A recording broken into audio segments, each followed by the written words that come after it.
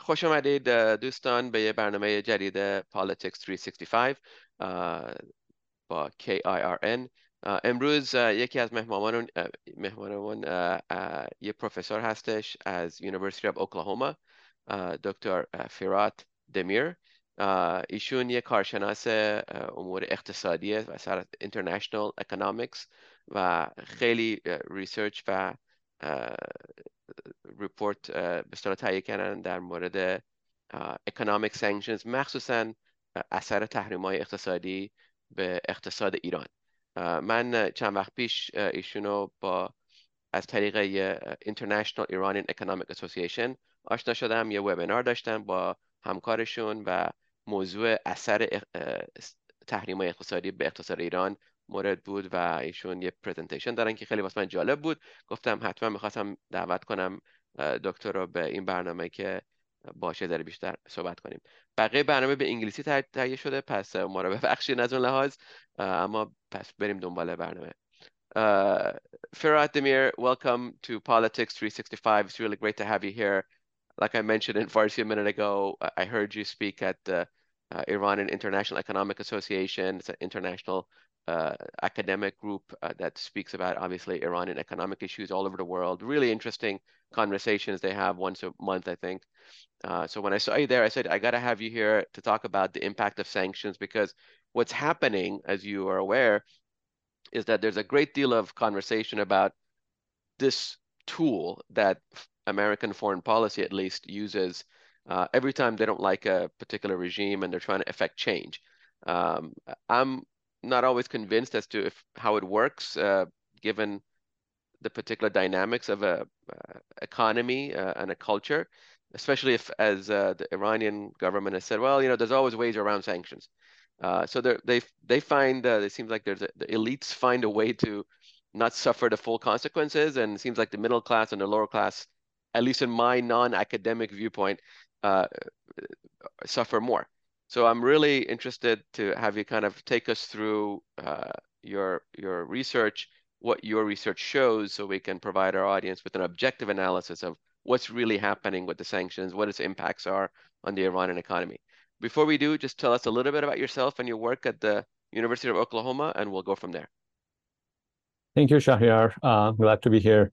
I'm a professor of economics at the University of Oklahoma and also the co-director of the Center for Peace and Development here. I'm also a lead researcher at the Security in Context Network. My research is overall focused on long-run structural change and economic development, examining various factors that may help or hinder economic development, however we measure it in the long run. That includes structural change, industrialization, as well as economic integration among developing countries. So South-South trade and finance is a particular focus in my research. Now, the particular research for today that you mentioned is a joint work with my friend and co-author, Salih Tebrizi from University of Oklahoma, again here. We started working on this topic some years back. And the question is, we know that sanctions are being used and weaponized against many countries by, around the world, including the United States. And there's a very large literature looking at their effectiveness, how effective or ineffective they are in achieving targeted goals, and what are the so-called collateral damage. And if the goals are, if they can justify the means as well as the end result. If what we call in economics, the overall net effect or welfare effect of the sanctions is a topic of debate in the literature. And there's a growing number of papers looking at both direct and indirect effects of sanctions around the world. So the question that we were interested in is whether the sanctions imposed are gender biased or not. In other words, do they affect different groups of people, men and women, differently? And how large those effects, especially in employment side. So we started looking at the effects of sanctions, both economic and non-economic sanctions in the case of Iran, and their various effects on employment in manufacturing industries. And we wanted to see whether you would, of course, expect a negative effect, right? You would say if the US imposes sanctions on Iran, that's going to have negative effects on a variety of economic indicators, from investment to growth and so on. Even if Iranian government finds ways of avoiding it, it still imposes a transaction cost as well as an entry and exit barrier. So the effect would be expected to be negative, but it's not very clear whether that effect is homogeneous for different genders, for men and women in particular. That's interesting. So that's, I mean, I think we could have assumed, given Iran's kind of male-dominated economy, that women, you're saying, it may have a different impact, or probably more impacted by sanctions than men are. Yes, as everything in economics, on the one hand, you may have negative effects, particularly given that it's a male-dominated and significant gender-biased labor market, where labor force participation rate of women is significantly behind men, and there are existing societal barriers for women employment and entering the labor force, right? So if you impose sanctions, then you would expect the sanctions to hurt women disproportionately more. On the other hand, there might be some positive effects, because if it hurts the labor force and hurts men who are more employed or more present in the labor force, it may encourage women to start looking for jobs to supplement male income flow to the household, right? So think of this as a household, either married or unmarried women living with either father, with husband, or alone. Because of shrinking employment opportunities and incomes, it may encourage actually women to seek more employment or enter the labor force. But in the case of sanctions, because it predominantly hurts export sectors, you may expect the negative effects to be more present, because in exports, especially in non-oil export sectors, part of the economy like textile, women have a higher chance of getting employment. But then you have oil industry being very important for Iranian economy, and it was hard hit by sanctions. And oil has some different aspects than other sectors. Oil is more capital intensive, and therefore it employs fewer people than other sectors to begin with. Secondly, it employs more men than women across different countries also, because of its capital intensity, but also because of the type of job. There's a gender bias against women in that sector. So sanctions may actually hurt those type of employment opportunities more than others. But there's no question that sanctions impose significant human and social, as well as economic and political costs on the countries. And we know that there are several collateral effects or damages imposed by sanctions. And whether it is justifiable or not is a different question that we don't really get into. But we do know that these costs are not evenly distributed. A good example could be probably the US sanctions on Iraq under Saddam Hussein's regime. Sanctions had huge impact on child mortality and also on women and those with the least privilege. But Saddam Hussein did not seem to be much suffering from any calorie intake problems or losing his weight. So we do know that costs are not evenly distributed, with the least privileged and most vulnerable segments of the society bearing a larger share of the burden in that country or in that society.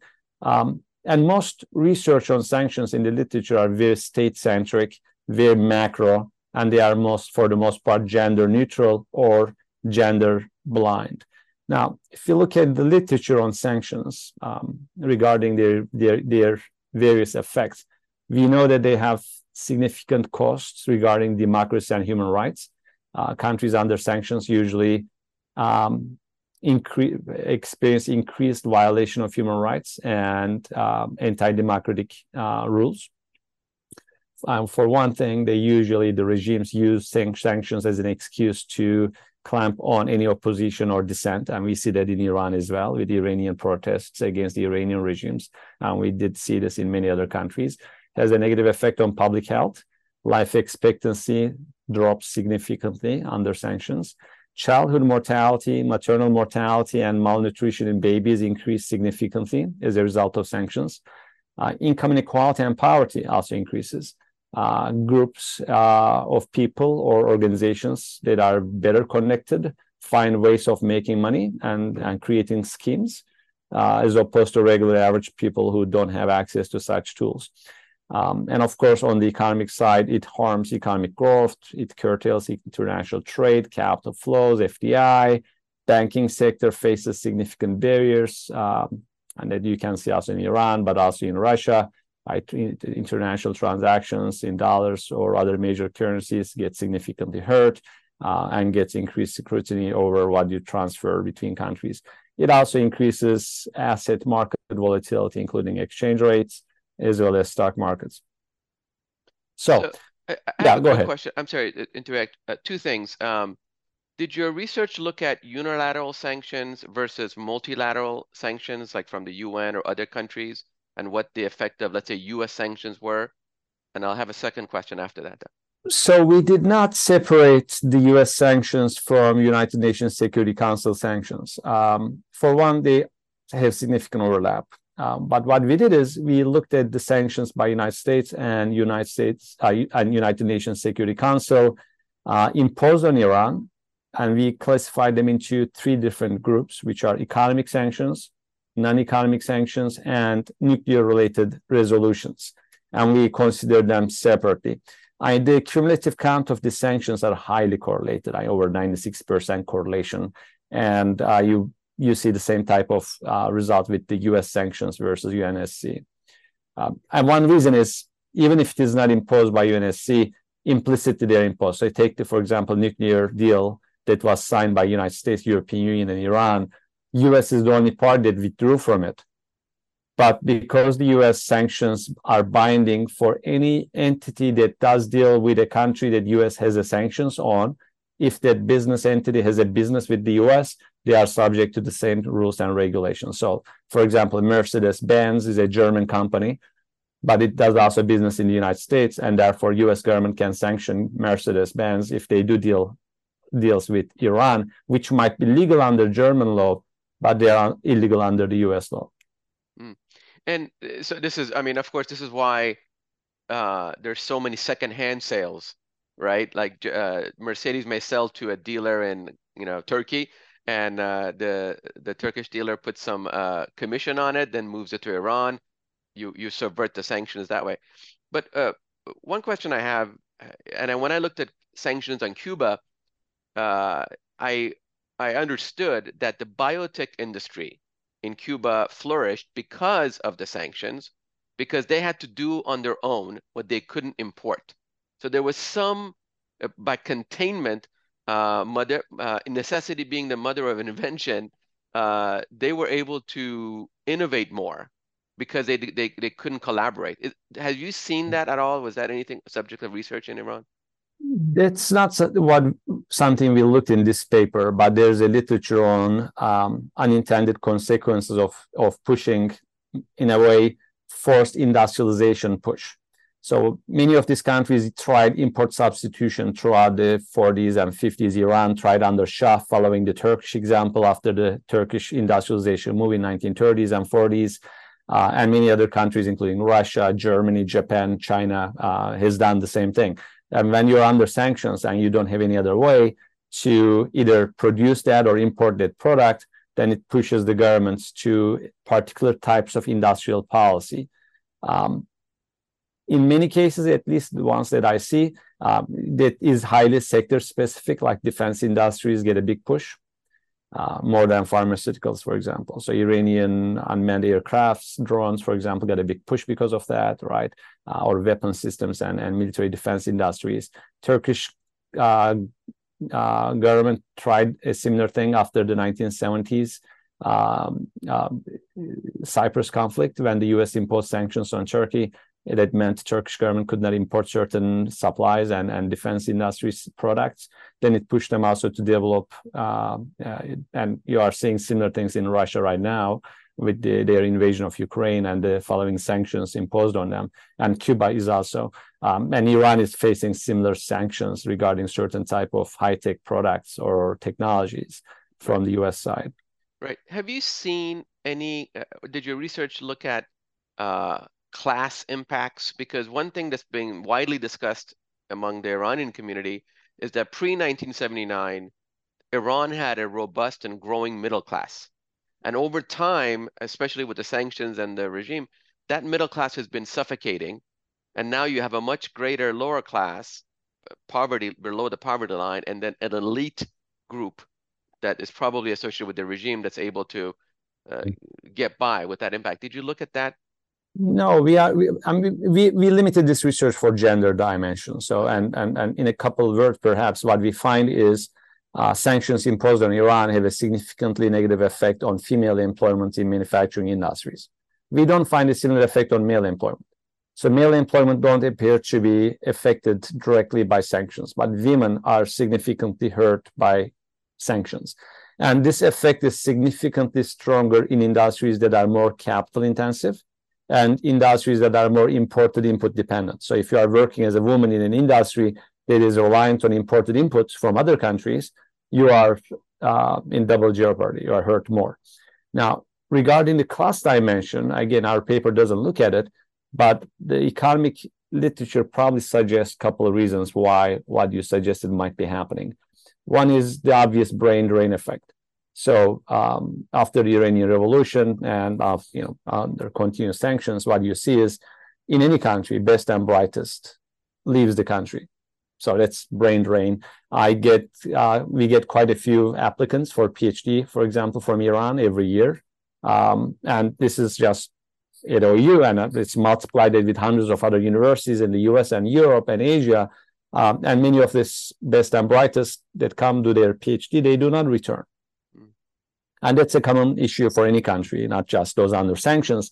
But if you are talking about a country that is an authoritarian regime with significant issues with human rights and so on, and under international sanctions, that imposes huge burden on citizens of that country, right? If you have Iranian passport, you cannot get visa easily, you cannot travel, all those of the above. So, and these are the people that would be your middle class, right? Or upper middle class or high class.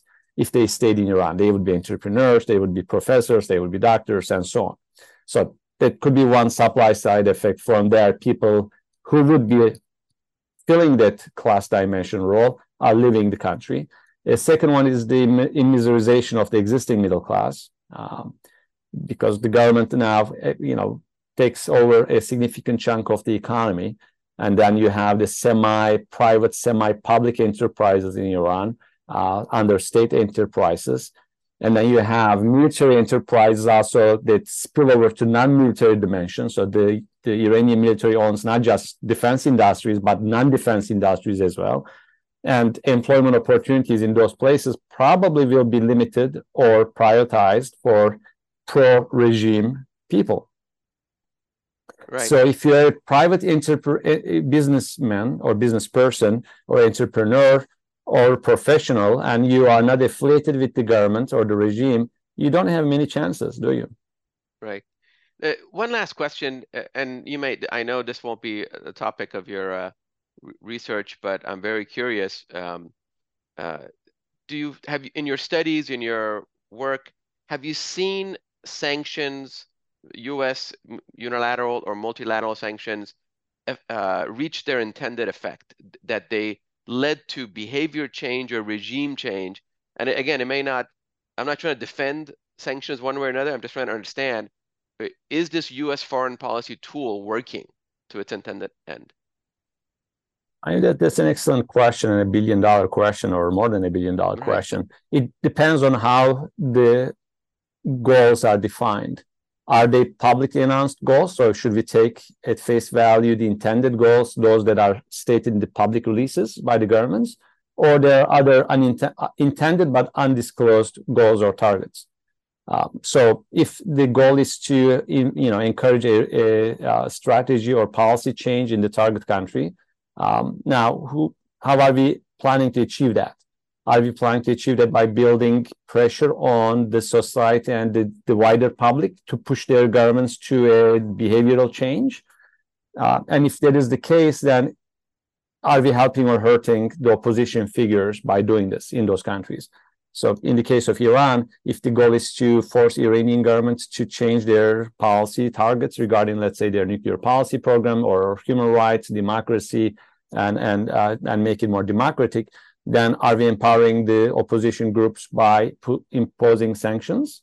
Because if the goal is to encourage domestic opposition and empower them through sanctions, because citizens will not be happy by sanctions, they cannot travel, they cannot buy goods and services they want to buy, and therefore they will be able to push their governments for a regime change. Yeah, but if that is not a democratic regime to begin with, it's not clear to me how we are going to achieve that goal other than causing more misery.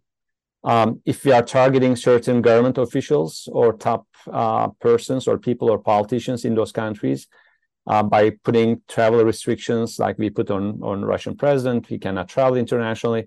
The question is, does it really harm them that much to change their behavior or not? I mean, we have discussions over smart sanctions, targeted sanctions, arguably more effective, but there's really not much evidence that they achieve any of their intended goals.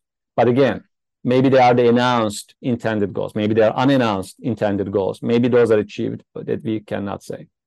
Right. No, it sounds like hopefully another topic for another conversation and more research, because that's really, I think, the hope of the diaspora and really anyone. Anytime U.S. imposes sanctions, they're hoping for behavioral change, whether it's announced or unannounced, but there's no real measure that it's working to the extent. And certainly after 44 years, I can tell you as one non-academic observer, it's not helping change the behavior of Iran. If anything, looking at the Gaza and what's happening in Israel, it seems to have emboldened them to tinker with regional security issues more than before.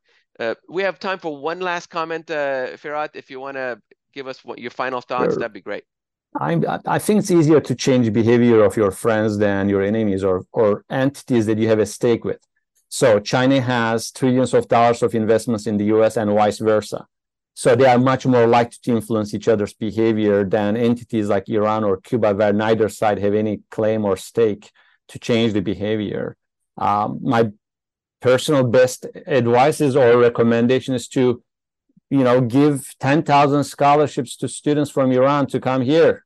I like with it. conditions that they will go back. That's a much more effective and cost-effective way of changing behavior in Iran and vice versa, because once you come here, you change, but you change the other side as well. Right. I like it. No, you're 100% right. Thank you so much, Dr. Firat, Demir, for joining us.